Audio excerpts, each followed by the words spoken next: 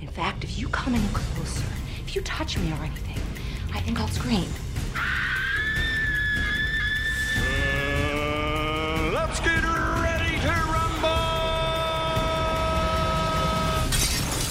Welcome to Bridezilla, and I'm sitting opposite the very handsome, the very debonair Andrew Redman. Now, Andrew Redman is one incredible celebrant. He's come literally from obscurity to being one of the most sought-after celebrants in the country.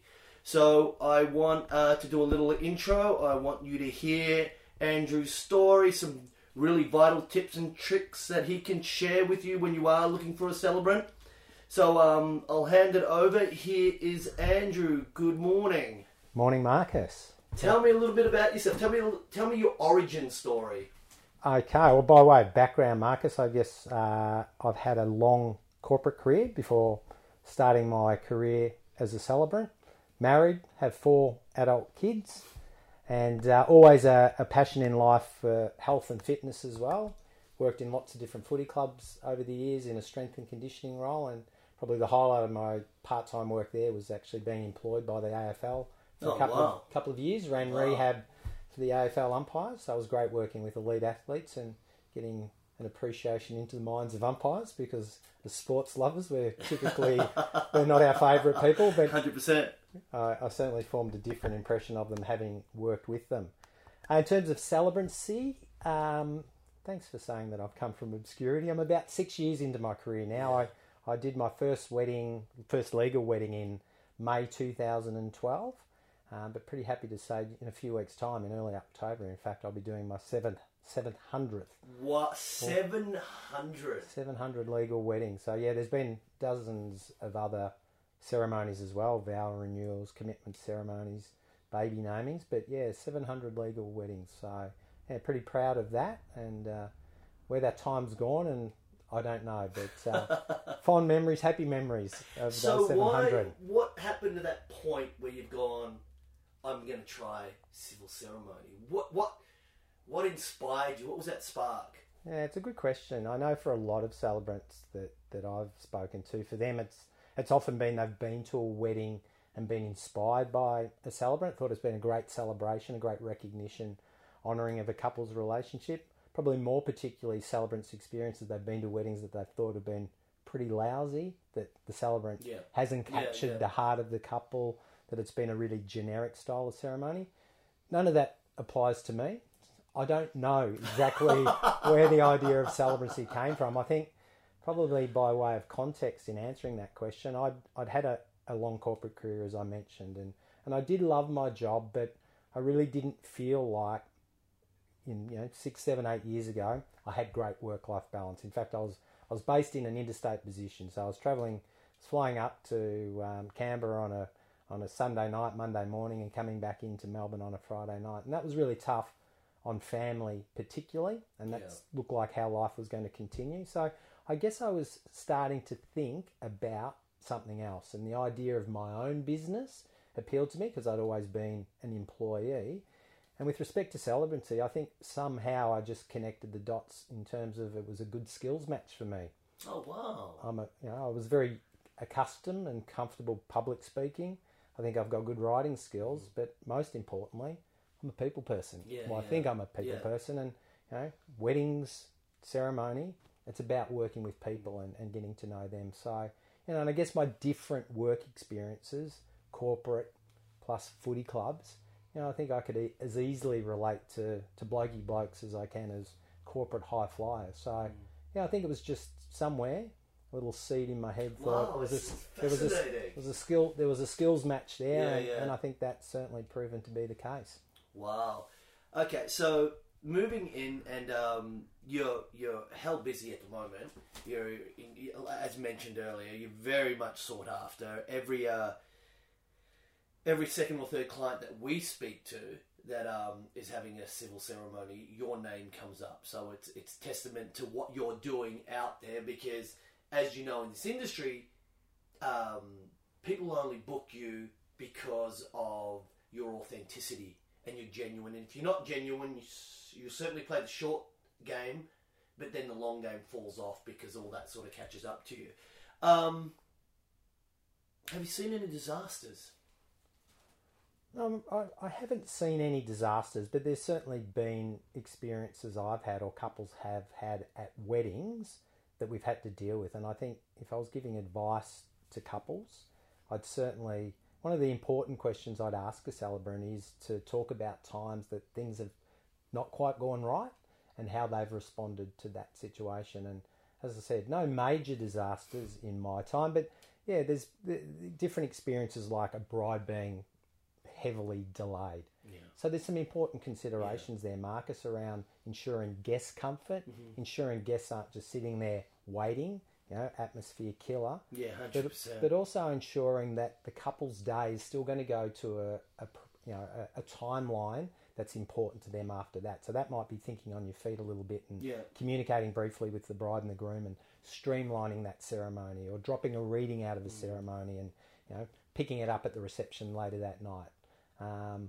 I've had instances where, believe it or not, a photographer hasn't turned up on the day. Wow. That was a really distressing situation for the bride and groom. So yeah, you think on your feet. Let's pick someone out of the audience who they trust that can perform that role of photographer, not just from their seat, give them a bit more freedom to move around. There was a videographer at that wedding. Liaise with the videographer as well as your video stuff. Can you grab some still shots for the couple? And then at the end of the ceremony, I stayed around for about an hour while guests were mingling, where the couple were off with their videographer, just capturing photos of the guests for them. Not a great photographer, but it was something. Yeah. Just managing that situation and taking the panic out of it for the couple was really appreciated by them. And I think that's, in my experience, I think that's key when selecting anybody in this industry. So much so that when you first go in, you go, okay, I just need a celebrant, or I just need a photographer. These photos are lovely, or this little video of the celebrant is lovely, but you want someone that's invested into the day, invested into your well-being. I tell everybody that I train up is the sun rises and sets with a couple. You do whatever it takes for their well-being and make sure that that day unfolds as perfectly as humanly possible, where you can be involved in, able to orchestrate that to a degree. You see suppliers that come and go purely because they don't share that investment. It's kind of like, it's a job. I'm going to show up. I've got to do it. Uncle has stood up, or something, a disaster has happened. It has nothing to do with me. Do you know? And I've seen that time and time again of suppliers just putting up their hands. And I'm like, just step up and do something for them. It's just because it's outside the realm of what you're meant to do. I mean, you're there to play a part and play that part to the best of your ability. Absolutely, and the relationship, as far as I'm concerned, is built strongly on trust. Your couple's trusting you, but also your couple's feeling a strong connection to you. And I say that not in the respect that day is ever about me, but that's certainly something I want to portray for a couple. I want to portray strongly to their family and friends that there's a connection, a rapport, a warmth between us. I want guests to go away thinking that it was a friend standing up there celebrating their relationship. Yeah. It wasn't someone who was employed to do the job that day. So, and there's a lot of elements that go into that. It's not just the words you say and how you say them. It's about the staging on the day as well, how you position your couples, when you might move them through that ceremony. And I guess when I'm thinking about the staging, I'm thinking about three really important things. Number one, making my couples feel as relaxed, natural and comfortable as possible. Yeah. Number two, how can we maximise your guest engagement throughout this ceremony? And three, and I think that point about suppliers throwing their hands up in the air and saying it's not my responsibility, but really working with it as a team with the other suppliers that are there on the day. So I want to create positions through that ceremony that creates the best opportunity for the photographer, videographer to deliver a great end product for that couple as well. So we're all there to do our own professional jobs on the day, but I see it as a team effort, and through that ceremony time, I like to take a lead role. And I don't mean by that telling the videographer, no, you can't come here, 100%, you can't go there. 100%. It's more about, briefing a photographer, videographer beforehand, saying, hey, this is how I'm going to set this couple up to start with and why. Yeah. This is when we're going to change positions and why. Idea being that you guys can be in the best position to capture those special moments during the ceremony. And it really does help with the way that we shoot and how we approach a ceremony when you have a really great relationship with the celebrant and they've just given you a heads up, and it's not like they're eyeballing going, well, you're in my way or this is my part, So we can think on our feet and being very aware of they're not going to sign, they're just going to exit right away and then they're going to sign, and just being prepared for that. And being, as simple as being able to get access to audio so you can get the vowels nice and clear, who's going to share the mic, and knowing all that. So the ceremony itself ends up being like a dance where everybody's just playing their part, and it's so fluid, and a couple, all they need to do ultimately is just get married. Absolutely. And that's what you're after. Our shared focus for them is about turning up with a focus simply on each other, a focus simply on enjoying the day. They've employed professional people to do a job for them. I don't want them to have anything to worry about. I want them to know that it's going to go to plan. And if things come up unexpectedly, as we spoke about briefly before, you got professional people there who are going to manage that for you. You don't have to worry about it. You'll be told what's going to happen. You'll get the sign off, of course, if we think they need to. But you're going to have someone there who's going to take care of business for 100%. You. And the relationship between the people there on the day is important as well, I think. Like, I do weddings every weekend where I might work with a photographer or a videographer or an acoustic duo that I haven't worked with before. But no doubt, when you're working with people that you have worked with before and that rapport is there, I know how you work, you know how I work, and we can have a little bit of fun as well. Yeah. Importantly for the couple, because we want to create that natural, relaxed, fun vibe. We want them to look natural, feel comfortable. Yeah, I've had brides comment when I'm working with a photographer for the first time, particularly on a day, and they're like, "Oh, do you guys work together all the time?" And we're like, "No, this is our first time." Only because we want it to be very, very comfortable for them. It's not about our relationship; it's about our relationship with them. In order for them to be as natural, as comfortable as possible. So for us visually, that translates perfectly because we're giving them permission to be themselves just by being very relaxed and, everyone on the same page when we are capturing something and not feeling it disjointed. It is such an important point, Marcus, and I guess for me, it can't just happen on the day. Maybe it's a little different for photographers, videographers, but I'm sure to an extent, but certainly a large extent for me, that relationship's built before the day. Yeah. The day itself, there's no such thing as hard work. Hopefully, if you work with me, it's a fun, relaxed process. Yeah. But the effort goes into before the day. That's where the relationship's built. And I guess on that point, I spend a lot of time with my couples in the lead up to the day, face-to-face time, because I want to get them. I want to get to know them individually and as a couple. I want them feeling comfortably with me. But I don't want it to be a sterile process where they're filling in questionnaires and answering questions about themselves. Yeah. I want to sit down and just shoot the breeze with them. Have a really relaxed, casual conversation. I think it's an easier process for them. I think I get much better information from them through that question-answer, more natural question-answer type approach. And I know, as well, it really does facilitate that relationship building. And, bonus again, couples have the pleasure of, a week or two after meeting with me, getting that first draft of their ceremony and reading my impressions, my interpretation of their relationship. The information's come from them, of course, but it's not just words they've written, effectively written their own story. It's someone using their creative writing skills to create a celebration. What sort of results do you, what sort of feedback, once you show them, for me, seeing that would be like, wow. Yeah. What sort of feedback do you get from them when you show them that? Yeah, well, I can relate to some feedback I received just yesterday, Marcus, and the feedback's typically along the lines of, wow, this is amazing. It's got great gravity. It really captures us in a personal way without being corny or fluffy. But it's funny too. I laughed out loud whilst I was sitting at work reading this ceremony.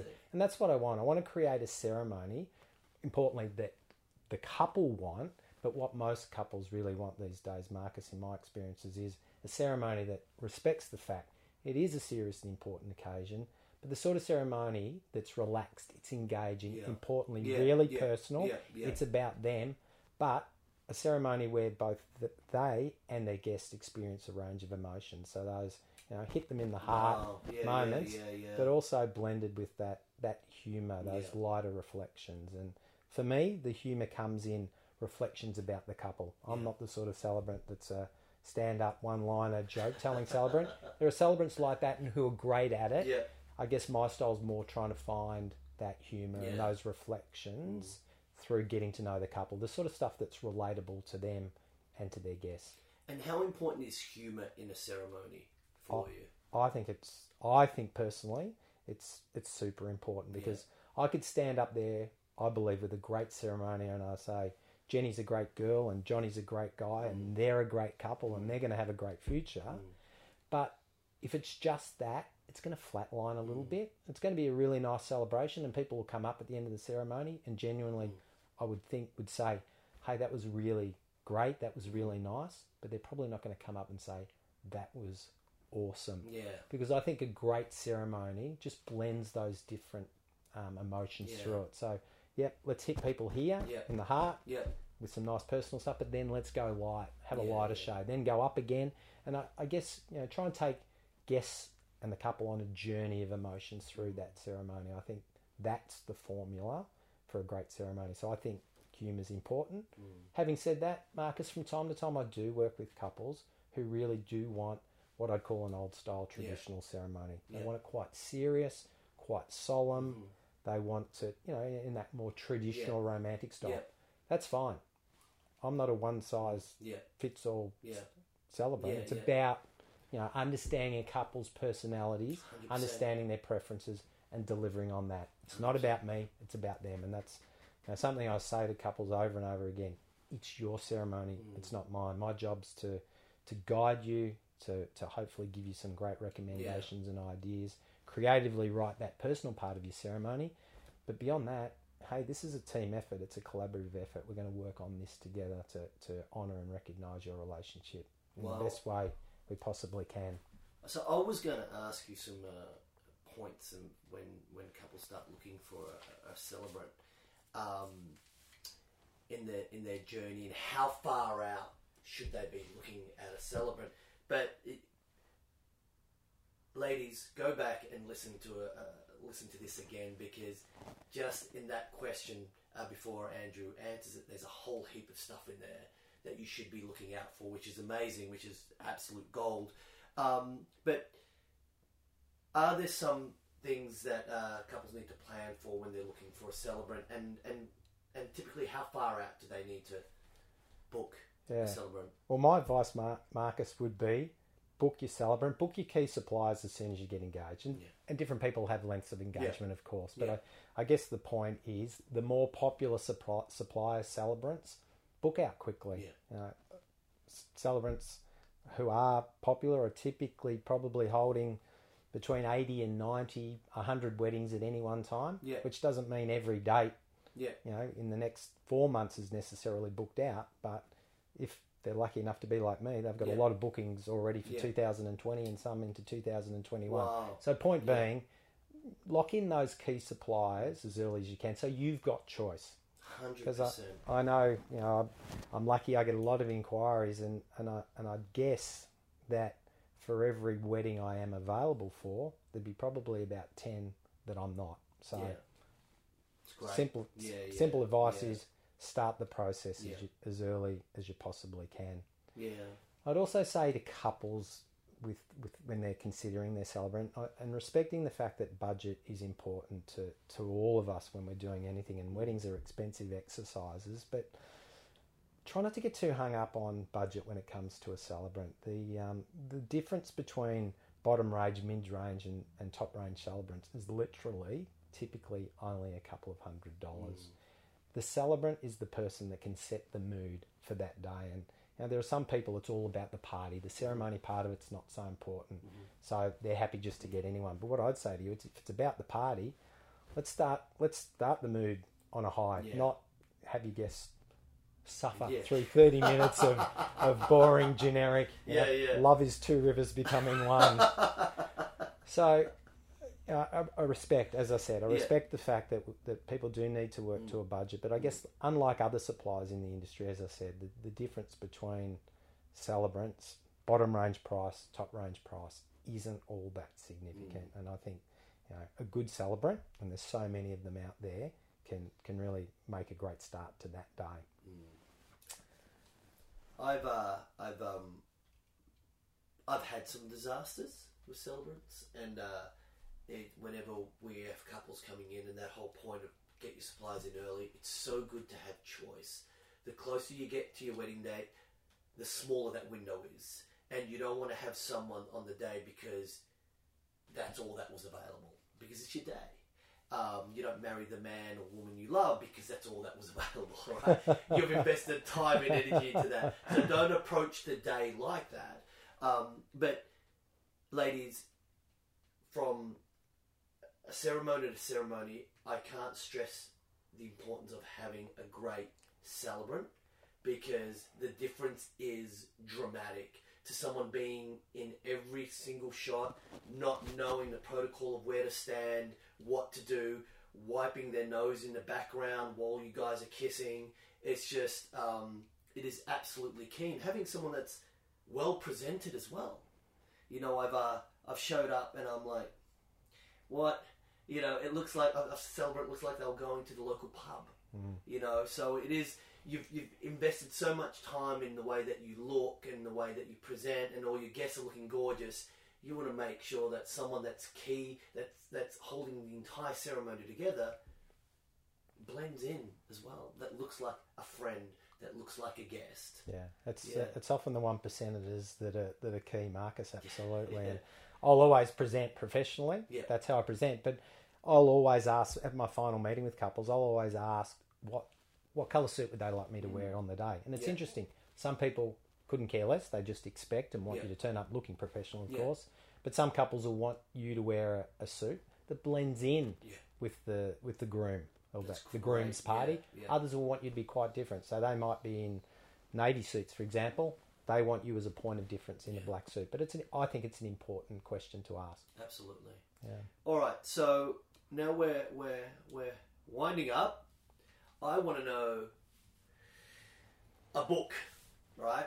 We're all fans of reading. Well, our generation are. If there's one book that you've read that's had a massive impact on your life, that you would readily share and give as a gift to others, what would that book be and why? I should say, Marcus, I'm not a massive reader. I don't find the time that I should to read it. Typically, my reading happens when I'm on holidays. Yeah. So I've enjoyed a couple of holidays recently. In June, I was in Bali and I read a book, Jimmy Barnes' book. There's two books, and the first edition, or the first part of his story, is a book known as Working Class Boy.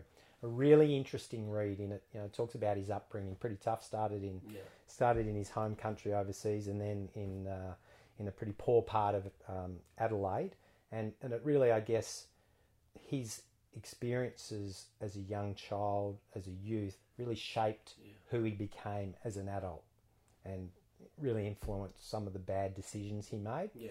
The second part of his book's called Working Class Man, which starts pretty much from the time Cold Chisel formed. And it's an interesting comparison between the two books, in that the first book's that sort of reflection on how environment influenced some of the poor choices he'd made and who he was. And in the second edition, it was more about his choices, him accepting full responsibility for the choices he made. I found them both fascinating reads. I like Cold Chisel, I like Jimmy Barnes. I'm not a massive fan, but I found those books a really raw, interesting insight into the man. But coincidentally and very pleasantly, in July, I was in Thailand, a place called Hua Hin, south of Bangkok, playing golf with a group of friends, and I was standing in a supermarket at the checkout counter, and up beside me came, you guess it, Jimmy. Yeah. Oh, And I'd just wow. come off the golf course. I was in my Wow. golf clothes, and I didn't realise he was a golfer, but he's Yeah. a mad, passionate golfer. So Wow. we were able to enjoy a bit of banter about golf. But he struck me as a really genuine, decent guy, and very brief interaction, but more than willing to have a chat. So That's amazing. Jimmy Barnes, Jimmy working Barnes. class boy, working class man. Yeah, well, I always love, irrespective of whether I'm affiliated or I like what that person is actually doing or listening to, I love a good story, like, the doing it tough and coming through. That inspiration, irrespective of what they're doing. All right, so last question. Massive billboard, seen by 1 billion people. Right? Thank you, Tim Ferriss. I keep stealing this off you week after week. What would you say? What would I say? What would you write on it? Oh, excuse me. Oh, what would I write on it? What would you write on it? I might just let a picture tell a story, Marcus. It might be my head on your body. Not because you haven't got a nice face, Marcus, but you got a cracking rig, so it'd make me look good if I had my head on your body. My wife switches off the lights for a reason, mate. But well, maybe then if it wasn't that. If it wasn't that, yeah, maybe if I was, lucky enough to score a gig on Married at First Sight, it might be me collecting my gold logie because of a great, outstanding performance on that show. Well, I hope you enjoyed that. I've got in the show notes there'll be links to Andrew's site and website and so forth. Closing, do yourselves a favour. As mentioned, as soon as you're engaged, find a celebrant you connect with. Take the time and see if you can meet with them. Don't just do it all online. Get a face-to-face. They're so key to your wedding, and the difference between a good and a bad one is outstanding. I mean, it's incredible. And Reddit was right. It's only a matter of a couple $100. Invest. I say invest. And if you can book this man, book this man. Thank you for listening. Till next week. Bye for now.